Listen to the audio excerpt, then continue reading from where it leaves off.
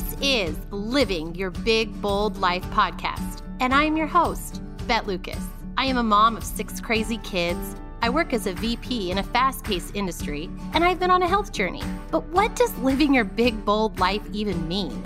Living boldly is having the courage to finally listen and do what your heart has been trying to tell you all along. Maybe it's to take back your health, write the book, go for the job, run the race. And I'm here to help you listen to that voice and to remind you to be you boldly. The world needs you.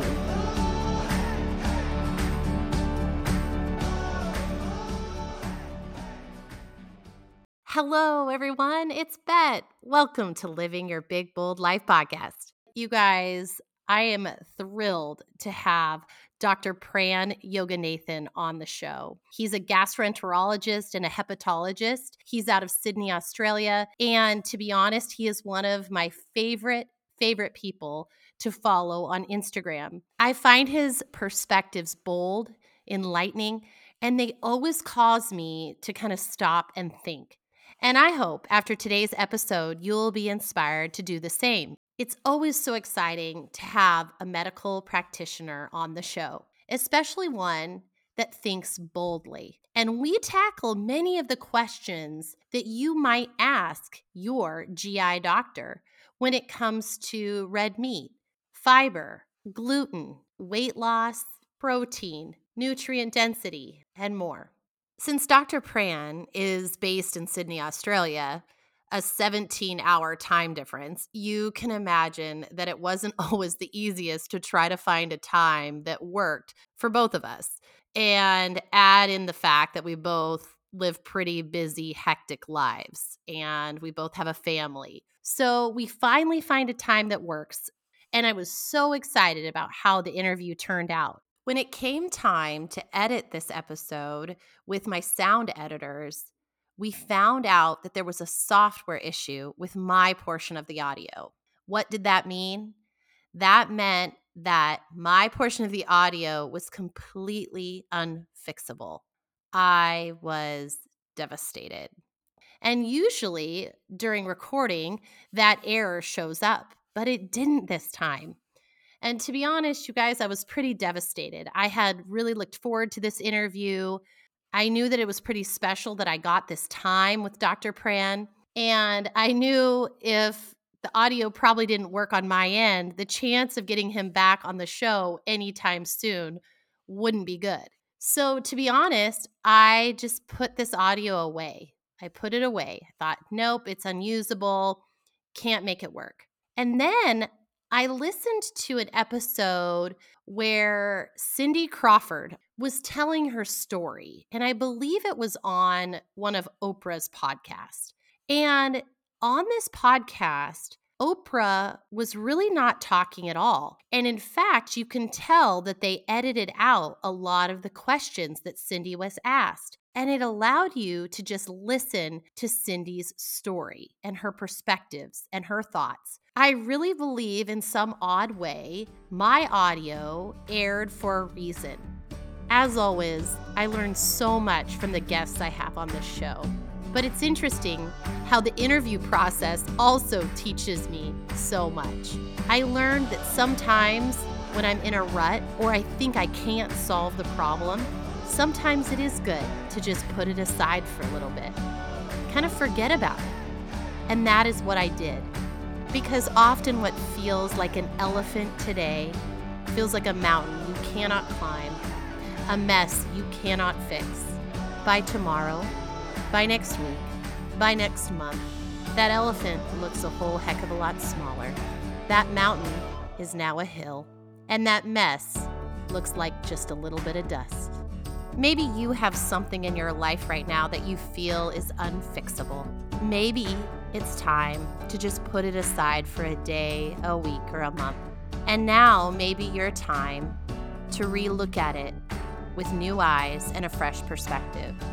And instead of feeling like you failed or you lost, maybe it's a reminder that you just learned, like the famous Nelson Mandela quote, "I never lose.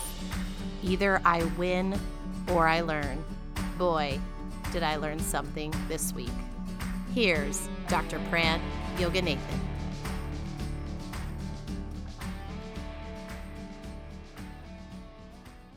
Thank you, Bet. I appreciate you inviting me to be on your podcast and your show. So I'm a gastroenterologist and a hepatologist based in Sydney, Australia. I've been in the healthcare or disease management industry for about 20 years as a doctor, which is a long time, which is enough time to certainly get a feeling for what this industry entails. And that's fundamentally what it is. It is largely an industry, which I've come to realize it's in your neck of the woods in America. It's a $1 trillion industry and globally as well. So we've got a system that is built on a foundation that's very shaky, and we can touch on that a bit later. But these are some of the realizations I've come to have in my 20 years of practice. I work as a clinical gastroenterologist, so we do everything from endoscopies, colonoscopies, and other interventional endoscopic procedures. But a lot of my work is primarily outpatient based, which is where I meet with people, I talk to people, we see everything that ranges from gut symptoms, from irritable bowel to inflammatory bowel disease to reflux, abdominal bloating, just a wide variety of gastrointestinal symptoms. And over time, I just realized how prevalent this is in the community, and just wanted to explore other ways of potentially tackling it. And I think to approaching my mid 30s, I certainly noticed a decline in my own physical health, and despite doing everything by the book, like medical school taught me from a lifestyle perspective. So just had to rethink things. And I think once you fall into that rabbit hole, it's like Alice falling into that deep cavern, isn't it? And you sort of realize there's a whole different world beyond that, which you can discover, which is fantastic. And so my whole practice now revolves around kind of implementing that with a team of good quality dietitians. We've got personal trainers and physical therapists and so forth that we are closely affiliated with. And so try and provide a more holistic experience for my clients if they're open to the idea, of course. We've got a stunning statistic here in Australia on a Australian Bureau of Statistics survey done in 2005. So that this was literally 7 years ago, a fairly long time in the great scheme of things. And this revealed about 60% of our medical personnel, this is doctors, are either overweight or obese. That's a stunning statistic, a very sobering statistic. So really the people that are in charge of your health have very little idea how to achieve health themselves, the vast majority. Right. And so you're in this situation whereby you really need to look at the model, reassess the model, and change it moving forward. So that I think is a big issue, because we as doctors, we're trained in the art of disease. We're not trained in the art of wellness and keeping people well. That's not how it works. And sadly, disease is so rampant, so rife that, this has been a positive feedback loop in the sense that there's been no incentive to seek out another way of doing it. But I think we're all at a critical point in humanity. I think most people sense that, something big's around the corner. And I think the pandemic in the last 2 years has certainly the COVID pandemic has certainly revealed that we need to revisit things. We need to change things, change the way we're doing it, because we can see that those that are obese, metabolically unwell, diabetic, these people are significantly more predisposed to poor outcomes with this illness. Yet the stunning thing for me is just the lack of public health around this topic. It has really been sobering to watch, but hopefully in the horizon, we start re-looking at this and start implementing some good processes along the way. It's interesting, like I recall a conversation about 6-7 years ago with my two brother-in-laws who are both very avid hunters, very fit guys, from a farming background. They're both Australian born and bred from very proud farming stock. I remember I was eating a whole bowl of broccoli, and these guys were tucking into a nice, I think it was a steak meal or lamb or something like this. And we discussed that. I said, look, plant-based is the way to go. And this is what we're taught in med school, that meat is fundamentally bad. And I remember the deep discussion along that. And I realized how cognitively dissonant that must have seemed, because these were both supremely fit guys, and I certainly wasn't at the peak of my physical health at that present point in time. I was following everything, and med school really did demonize saturated fat and red meat. They really did, and they made it basically a cause for many diseases, including heart disease and colorectal cancer and so forth, which in retrospect is just, we now know is just plain wrong. And so these were some of the experiences that I've had, and I think as time went on, I just realized that despite doing all of this, my physical health was declining. I just didn't have the energy. I was starting to put on more visceral fat, and so just looked at a different way of doing things. And I think there's quite a few doctors in this space now, in particular around that low carb movement, which I became very closely affiliated with, and it's really changed my mindset on how it works. This is the concept that I've come to really embrace. It's this concept of personalized nutrition, which is that we're all built different, and we can't use this sort of reductionist approach, which is that one size fits all. It's you've really got to tailor it to people's desire, to people's cultural belief systems, to taste, to the ethical predisposition. There's so many factors that go into all of this, and my team of dietitians, our team of dietitians, have been fantastic in that perspective, because they work around the individual. But one thing is certainly without negotiation, bet, is that protein fundamentally is a building block that makes us up. I mean, we talk about this whole debate with regards to carbohydrates versus fats, and I find that debate very it's outdated, because both these things are energy sources fundamentally, but protein's a building block. We shouldn't be eating to fuel. We live in an era where there's excess fuel.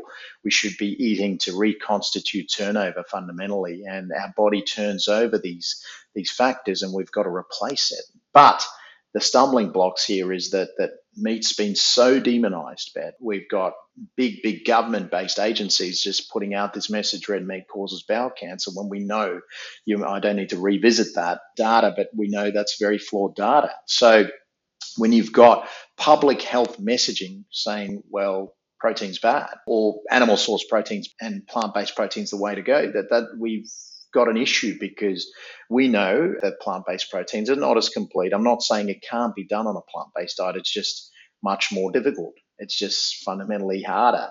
And I think some of the aspects that are not discussed more openly is the fact that it is harder to construct a plant-based diet that is palatable, that is easy to follow. It's not as tasty. So then you've got to add in these external sources and energy-rich things, and I think the nutrient deprivation that arises from that just has people hungry all the time. So they've just got to eat, and they end up overeating calories.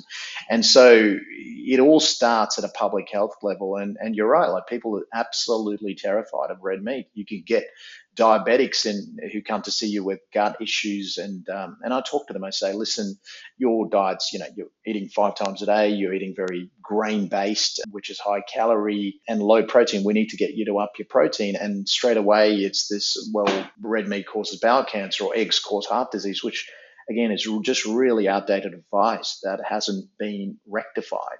So these people will just keep doing the same thing over and over again without questioning why their health is deteriorating, why they're still symptomatic, why they're having to visit multiple specialists to deal with their issues. It's a challenge, because people fall into these routines, especially the older they get, but they fall into these routines. The routines become destructive, but in a very insidious way, yet they're unable to recognize. And this is the thing, dietary misadventures that most people are on, they're very insidious. They break people down slowly. If the thing was catastrophic and disastrous and acute, people wouldn't do it. But the damage is so slow that people don't notice, and I think that therein lies the issue. I read a sobering statistic that 75% of our energy now comes from refined grain. That's terrible. It's terrible, because this is a food source that made up a very small percentage of our energy intake historically. There basically is the issue. So I try and point this out to people. You have to do it very, very gently, because everyone's got a diet. So everyone feels that they can have an opinion about a diet, because we all eat, right? And so it needs to be done really gently, and I've refined my approach to it in the last, few years. I've received complaint letters from patients, and I've taken all that on board and went away and looked at a better way of doing it, because sometimes if you're too blunt about it, right, like people take that the wrong way. So it is a really slow process of breaking the person down. My consultations, which historically, like a gastroenterology consultation can be done in 15-20 minutes if I was practicing like a standard gastroenterologist, but mine continually keep blowing out. I can spend an hour with the patient and end up running late. So, like with this method of practice, I'm seeing less patients. Do you know what I mean? I'm doing less procedures. I'm potentially remunerated less, despite having a desire to improve the health and do something fundamental and long term about it. And this is the issue with the current model, the way it is. It doesn't reward health outcomes. It just rewards a health interaction, if that makes sense. So it's a difficult one, but what I've been able to do is, by building a team around me with these fantastic dietitians that I work with, in particular, the lead dietitian is Jessica Turton from Ellipse Health. We've been able to implement this in a much cleaner way. I think patients are much more likely to take dietary advice from dietitians than doctors. I think patients understand that diet isn't the forte of doctors. So I've got some dietitians very closely aligned to my way of thinking, and we use a team-based approach. And often it takes multiple sessions to help these people. But one thing's for certain: once these people see the benefits it can have, it's very difficult to unsee it.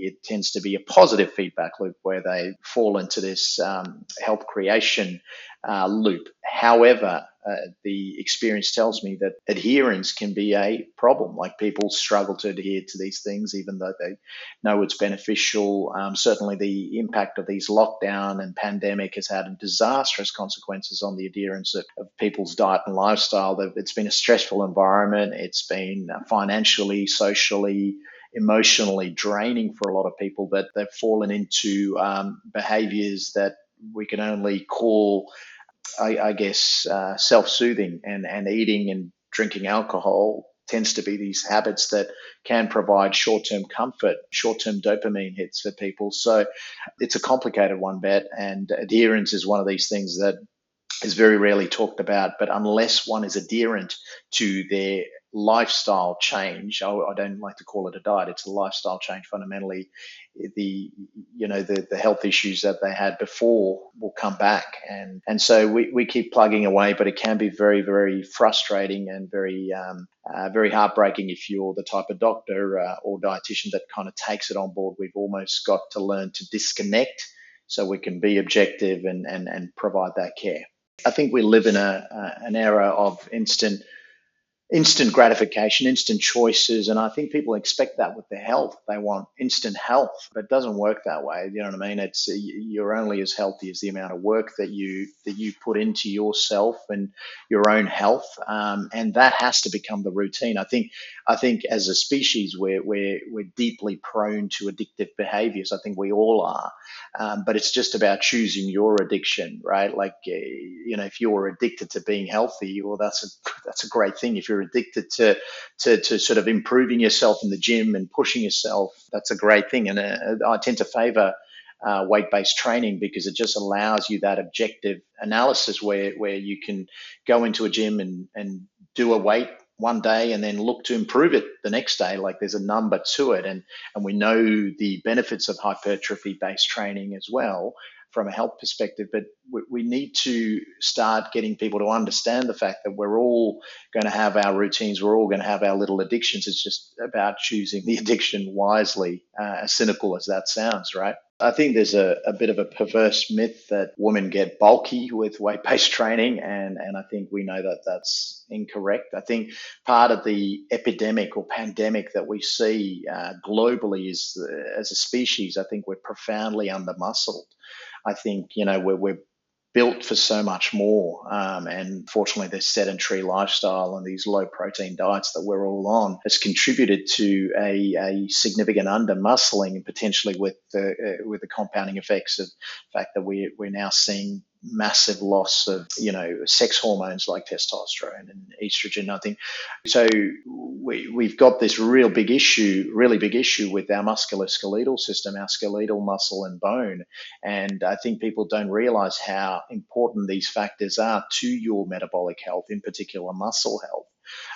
So the two are interlinked. And so when a lot of people talk about the obesity and diabetic crisis, really, you could throw in the undermuscling of our species as a crisis as well.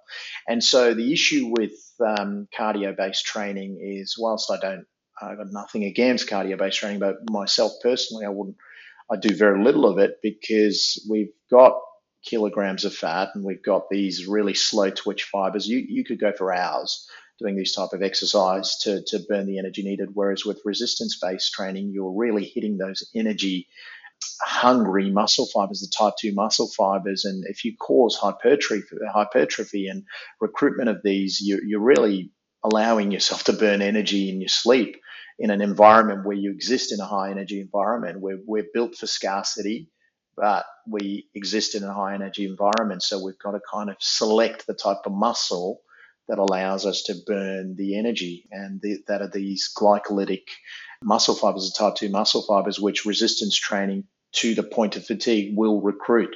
So I think that's an underutilized point. People talk a lot about diet. I think exercise is something, in particular the right type of exercise, something that needs to be brought into the equation as well if people are to achieve optimal health. Humans as a primate, we're fascinating, absolutely fascinating. A lot of our evolution has been driven by aspects of climate change. 4 million years ago, as these rainforests of Africa shrunk because of these massive climatic shifts, we saw Africa become a savanna. So these animals, which were primarily fruit-based, a primate-based ancestor, which probably resembled the monkeys we see now, or potentially a form of something not quite like the chimpanzee, but something similar, because we share a common ancestor, obviously. These things were forced out of the trees onto the savannas, which is a much harsher environment because they were then, subject to the predatory system that existed on the ground below. So essentially, this animal needed to scavenge and needed to get smarter with regards to evading these predators, and diet fundamentally shifted quite significantly. So it became more about tubers, it became more about scavenging, it became more about consuming insects. And again, we talk about loops. This was a positive feedback loop, because what happened was this creature started getting smarter and smarter, and then it learned the aspect of optimal foraging. Optimal foraging is basically going for these high yield foods, things like bone marrow, things like meat. And as the primate became smarter, and we know Homo erectus 2 million years ago was probably the point in which this happened, it fundamentally became a hunter, and it was able to utilize tools, it was able to utilize fire, and it just allowed for that optimal foraging to get better and better and better, up until about 10,000 years ago, where we went from being these hunters and gatherers to being farmers. Something catastrophic must have occurred to do that, and we think again it was probably related to climatic shifts, and possibly people talk about the meteor strike in in Greenland, which potentially might have set off a chain of events, a perpetual winter almost that lasted 1,000 years. So people needed to farm. So we've been through these massive changes, but we've adapted with that, right? Like we've adapted with that. So every human in every part of the world, they've got slightly different requirements because they've adapted for tens of thousands of years in that environment. But one thing that is for certain is that no human in that era would have ever devalued meat. Meat would have been a absolutely precious commodity. And I grew up in rural Africa where I saw that the Africans absolutely revered meat. It was scarce because it was expensive. A lot of times they needed to hunt it even, or get it from nearby farms through a bartering system that they had, but it was so valued and it was a celebrated thing. But we now in the West, we exist in this era of excess. You could drive through McDonald's and order a burger, and so meat's kind of everywhere. but it's significantly diluted in comparison to the amounts that we would have had it in. It would have made up the bulk of our caloric requirement, and rightly so. Whereas now we sort of exist in this refined carbohydrate, refined fat environment. So a lot of our consumption is very, very protein diluted. And that's fundamentally what drives a lot of modern illness. Hi, everyone. It's Bet. I hope you are enjoying today's episode. You can find me here every week. If you have a spare moment, I'd very much appreciate a review. Your reviews make a difference. It also makes a difference if you share this episode or the podcast with a friend. Your word of mouth is everything. If you'd like to connect with me more, look in the show notes where I've linked my private Facebook group, Motivate with Big Bold Life Podcast, and links to my social media. When you're here, you'll find that we boldly tackle topics around health, family, work, and more. Now, back to our guests. Yeah, so I've always believed just eat when you're hungry. But I think one caveat to that is as you age, you've got to eat to survive, basically. Eat to live. So when we're kids, we eat to grow. When we're adults, especially in that reproductive age, we eat to maintain. And I think when you're beyond the age of about 40 or 50, I think you've really got to eat to live. So I think interestingly, a lot of times people's appetite drops off as they get older. I'm not sure what the mechanism behind that is, but that's a problem because people will say, "Oh, well, I'll just fast." But if you're under muscled, if your skeletal system's poor, well, you've got to put in the effort to try and retrieve that and recover that. For example, I'm 40 years of age at the moment, but when I'm 50, I will probably eat 3 times, whereas as opposed to me eating twice. I generally tend to do a lunch and dinner, but I'd probably make sure that I include some form of protein at breakfast, even though I might not necessarily desire it. I might not have the appetite for it. It's sort of like, well, my absorption and my gastrointestinal tract is less able to absorb this. So I've got to try and maximize the amount of protein delivered to my system to keep up with the turnover. The turnover speeds up as you get older as well. I think there is more to it than just eat when you're hungry. This is what I used to say. I just say when you're hungry, when you're on a high protein diet, generally people drop down to 1 or even 2 meals a day. But I think we've got to be a little bit careful of that as people age because, because of those factors that I've just mentioned earlier. Personalized nutrition takes that into account. It'll work out, well, what's your protein requirement based on your weight and your age and I think as long as you give people a rough target to hit and tell them, listen, this is non-negotiable. You've got to hit this protein target, whether it's coming from plants or animal sources, but point out to them animal sources are far more bioavailable and probably more palatable with less anti-nutrients.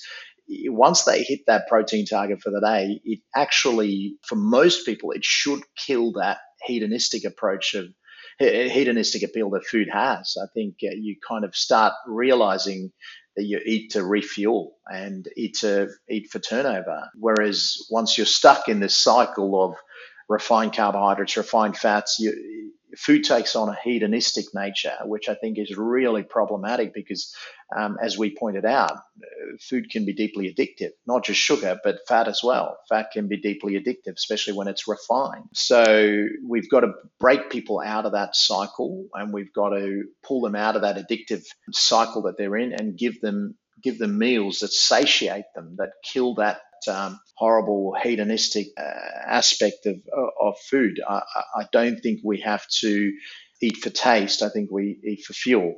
But at the same time, once you retrain your brain, you start enjoying the foods that are good for you anyway. And I think this is where it's really important to understand, meat is palatable. It's just the modern environment has kind of twisted people's psyche. And I think there's a deep psychological issue that goes along with it as well, where people feel that ethically it's wrong and so forth. And listen, I'm not arguing with the dangers and the problems with factory farming, but we have to realize that meat was critical and will remain critical to maintaining optimal health for our species.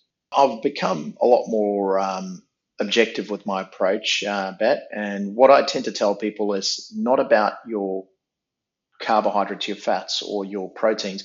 It's really about nutrients, and we've got to start looking at amino acids and protein as nutrients. So we've got to maximize nutrient delivery to your system, right? And so I try and point out to them, listen, you're nutriently deprived. Your iron's low, your vitamin D's low, your B12 is low.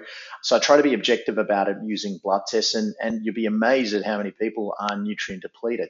Additionally, I use metabolic parameters, like if you've got visceral fat, if you've got elevated triglycerides, which is a marker of probably caloric excess, and type 2 diabetes. I basically tell them you're fundamentally consuming too many calories. And I use the example of a large pizza with extra cheese or something like that, which might be 2,500 calories, which is very easy for one individual to consume. Versus a grass-fed, steak T-bone, 250 grams, which is about 450 calories. So you need to consume 4 to 5 of the steaks to reach the equivalent calories of this large pizza, which you'd consume without any issues. Yet you'd probably struggle to get through one steak. So we try and teach people very slowly that really it's about the calories, minimizing calories but maximizing nutrient delivery, and we slowly point out to them that, listen, red meat's probably some of the most nutrient dense foods you can get, far more nutrient dense than poultry and so forth. So we do spend a lot of time like counseling them on some of the epidemiological studies that have spawned these hypotheses of red meat and bowel cancer. And but as you can imagine, Bet, like we've been on this journey for years, and we're learning every day. How do you try and squeeze this into a 45-minute consultation with someone? It's impossible. It can be confrontational. It can uproot this person's ideas that they've had rooted for decades. So yeah, it's a challenge, and I'm mentally exhausted after a whole day of consultation. I could probably say the same for our dietitians as well, but it's a fulfilling journey and one that we're committed to keep continuing. In this part of the interview, I asked Dr. Pran his opinion on both fiber and gluten. Here is what he had to say. Fiber is found in two sources. You can either have insoluble fiber versus soluble fiber. Insoluble fiber is problematic. Your gut microbiome can't ferment it. It tends to pull a lot of water into the gut. It can create a lot of bloating, discomfort, abdominal pains for people. So I'm not a big fan of that. Versus soluble fiber, which your microbiome can ferment completely, so it can disappear completely in the large colon because your microbiome uses it up, and they generate this fuel called short chain fatty acids, which is basically butyrate, which your colonocytes, which are the cells lining a colon, they love that. So fiber is just another means of us obtaining energy, because we are a primate that evolved in an environment where energy was scarce. It was hard to come by. So we've got this ability to use our colons and our microbiome to generate energy. But we know for human beings that only makes up about less than 5% of our daily energy intake. There's a physiological limit. You can't go above the 5%. You can't say, well, I'll eat fiber 10 times a day and I'll get all my energy from fiber. It can't work that way. There's a physiological limit to what our hindguts can do. We've got a shrunken hindgut compared to a lot of our primate ancestors. And we don't necessarily have the processing system from a gut perspective. So if 5% of your energy comes from fermenting short chain fatty acids from fiber, soluble fiber, where does the other 95% come from? Basically. So this is the thing, like people have these arguments about, is fiber good for you or not good for you? Of course it's good for you, but there's just a physiological limit to how much of it you can utilize. And we know that overconsumption of things like soluble fiber will create issues with abdominal distress for people. And you often see a lot of people that are very plant-based consuming huge amounts of soluble fiber that suffer bloating. I see that all the time in my clinical practice, and we've got to admit that as a species that we are primarily plant-based now in the modern era, but we are not a plant-based species, which creates a lot of work for people like myself, because we're dealing with the sequelae of that, right? The people eating a diet that they're not necessarily built for from a gastrointestinal perspective. So fiber is important. Fiber is great. But you just understand that there is a limit to how much of that you can utilize as energy. People talk about feeding the microbiome, but I don't think we need to overdo the fiber to feed the microbiome. The microbiome's a shifting population, and it adapts very, very quickly. And diversity of the microbiome is brilliant, I think, whereas at the moment we exist in an environment that is very much dietary monotony. So the microbiome, it becomes a very monotonous population as well. So there's no diversity in the modern microbiome.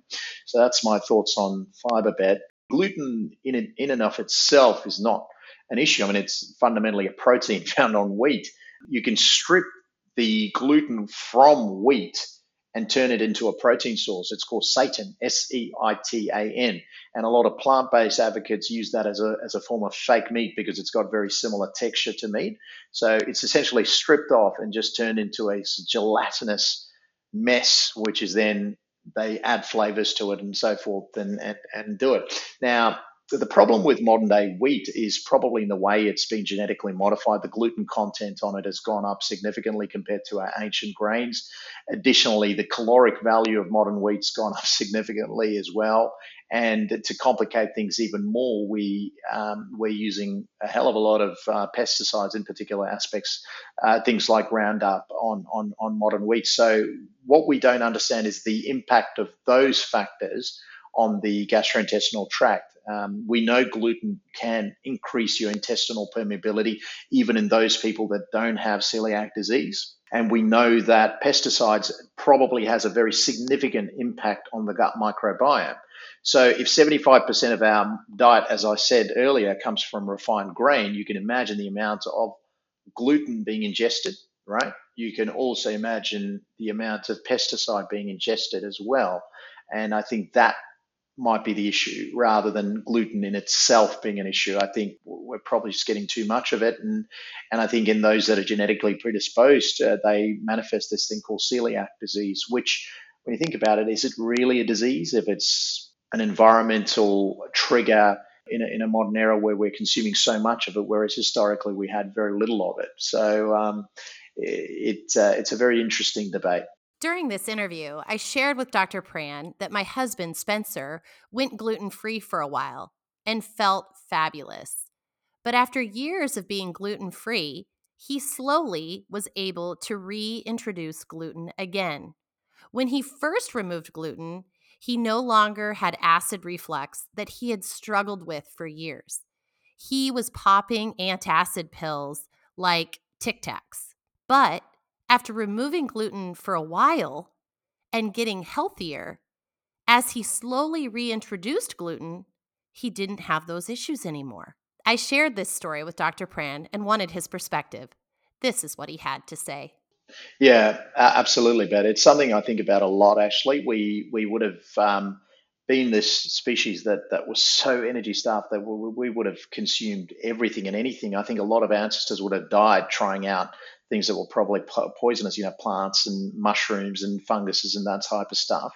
And so once you heal the gut, I think you've got this amazing capacity, as long as you're not eating something frankly poisonous, to be able to eat lots of things. I mean, people talk about plants are poisonous and so forth. I don't necessarily agree with that for a lot of people. I think it's very easy to get very polarized in this whole meat only or plant only type diet. We're really what we are, Bet. We are omnivorous, and we've got this capacity to hit so many different things. This is what actually makes us quite special as a species. We can exploit any environment as long as we're hitting adequate protein targets. We will exploit anything. We're amazing, and we've utilized fire and cooking to be able to detoxify a lot of these foods, including meat. Meat can be contaminated and quite prone to spoiling. So you're right. Like once your gut's repaired from eliminating a diet which is 75% refined grain and with a hell of a lot of pesticide and so forth going in amongst other factors,